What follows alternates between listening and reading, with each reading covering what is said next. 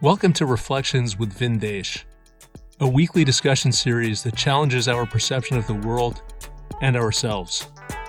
Learn more at thedispassionateobserver.com. That's THEDISPASSIONATEOBSERVER.com. Thank you, my friends, for joining this week's edition of Reflections with VinDesh. I am delighted, as always. I am grateful for your time and for your attention. Today's topic is the original error.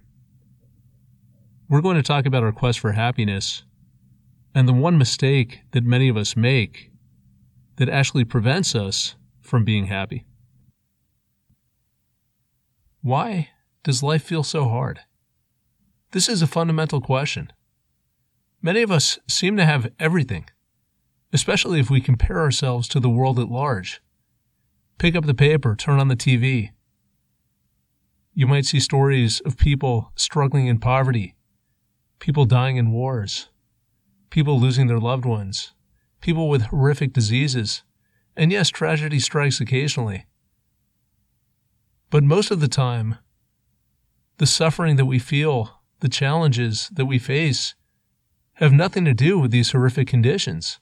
They have to do with the mundane, the fact that life doesn't measure up to our expectations, the fact that we're holding grudges, that we're not getting the respect that we deserve, that we beat ourselves up, we feel bad about ourselves because we're simply not enough. Where does this come from? This feeling that, my God, life is so hard, and how can we turn this around? Maybe we have been flipped upside down. Maybe we're approaching life in exactly the wrong way. And even though we think that our strategy is moving us towards happiness, the harder we try, the worse that we feel. We're actually moving in the wrong direction. And this is a fundamental mistake that many of us make. Let's refer to this as the original error, the original cause of much of our pain. So let's first talk about how we approach life. We've talked about identity. We've talked about a separate sense of self. I'm VinDesh. I've got a body. I have certain desires, certain needs, and that's how I perceive myself. And Sam, or Z, or Arvind, or whoever is going to perceive themselves the same way. And we live in this world. We move through this world as separate beings, and naturally we feel that our purpose is to take care of this separate sense of self. And if this self is an individual identity, it's an ego, it's a set of desires, we dedicate our life to satisfying that ego, to fulfilling our desires. So we want to feel important. We want to feel respected. We want to feel liked and loved. We want to feel that our lives have meaning. We seek adventure. We seek entertainment. Some of us chase money. We chase homes and cars because we want this self to be well cared for. We want this self to have a lot of nice things, to wear nice clothes, to look good, to be important. And we spend all of our life, all of our time and our energy working towards this goal. And yes, it manifests in many different ways. So for some of us, we want to have impact. We want to change the world.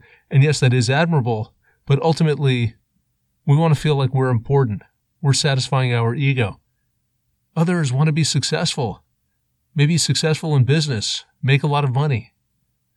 Others might like material possessions. Others might want to feel that they fit in. They might want to be loved. And no, there is nothing wrong with any of these things, but when they take over, when they become our purpose, that is where we go wrong.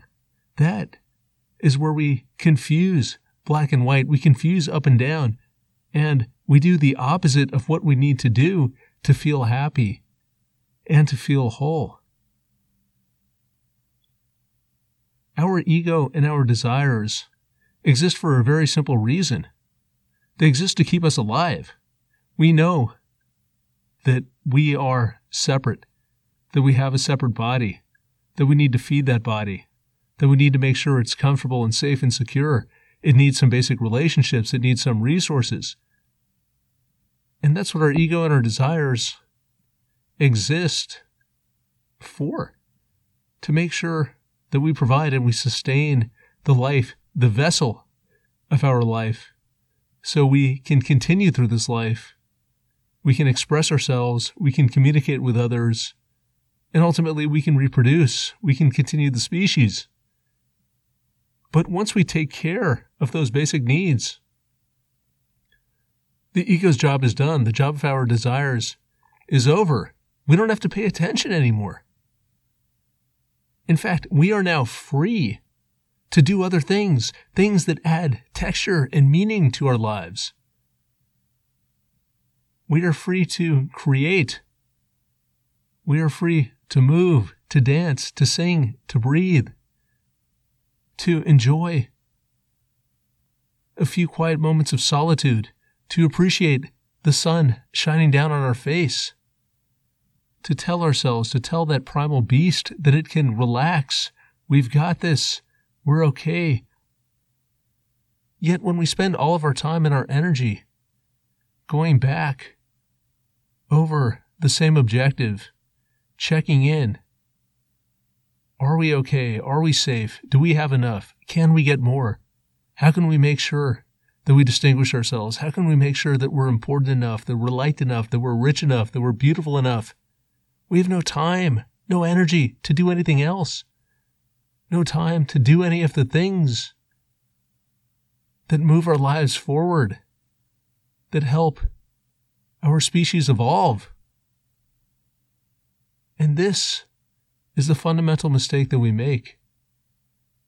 We try to fulfill a purpose that's already done. It's already dead and buried.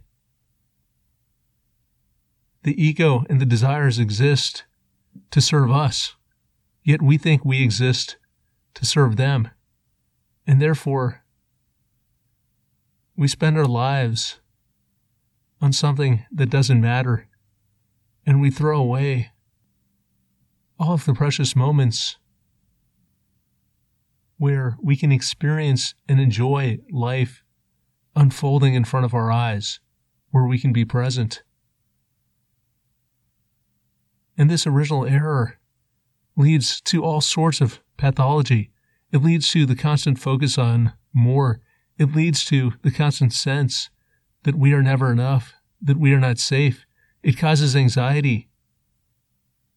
It triggers hormones that compromise our immune system, that lead to heart disease, to diabetes. It ruins our physical and emotional health. Let's go back to the source. Let's fix this mistake. Let's spend as little time and energy as possible taking care of our basic needs. Make sure the house is in order, and then leave it alone, and then go and explore and take advantage of these precious moments, this precious time. Don't throw it away trying to solve a problem that doesn't exist. If you enjoyed the show, please consider leaving a review on Podbean, iTunes, or your favorite podcasting app. Every 5-star review allows us to share more unique and insightful content. Learn more at thedispassionateobserver.com. Thanks for listening, and please tune in again next week. Peace.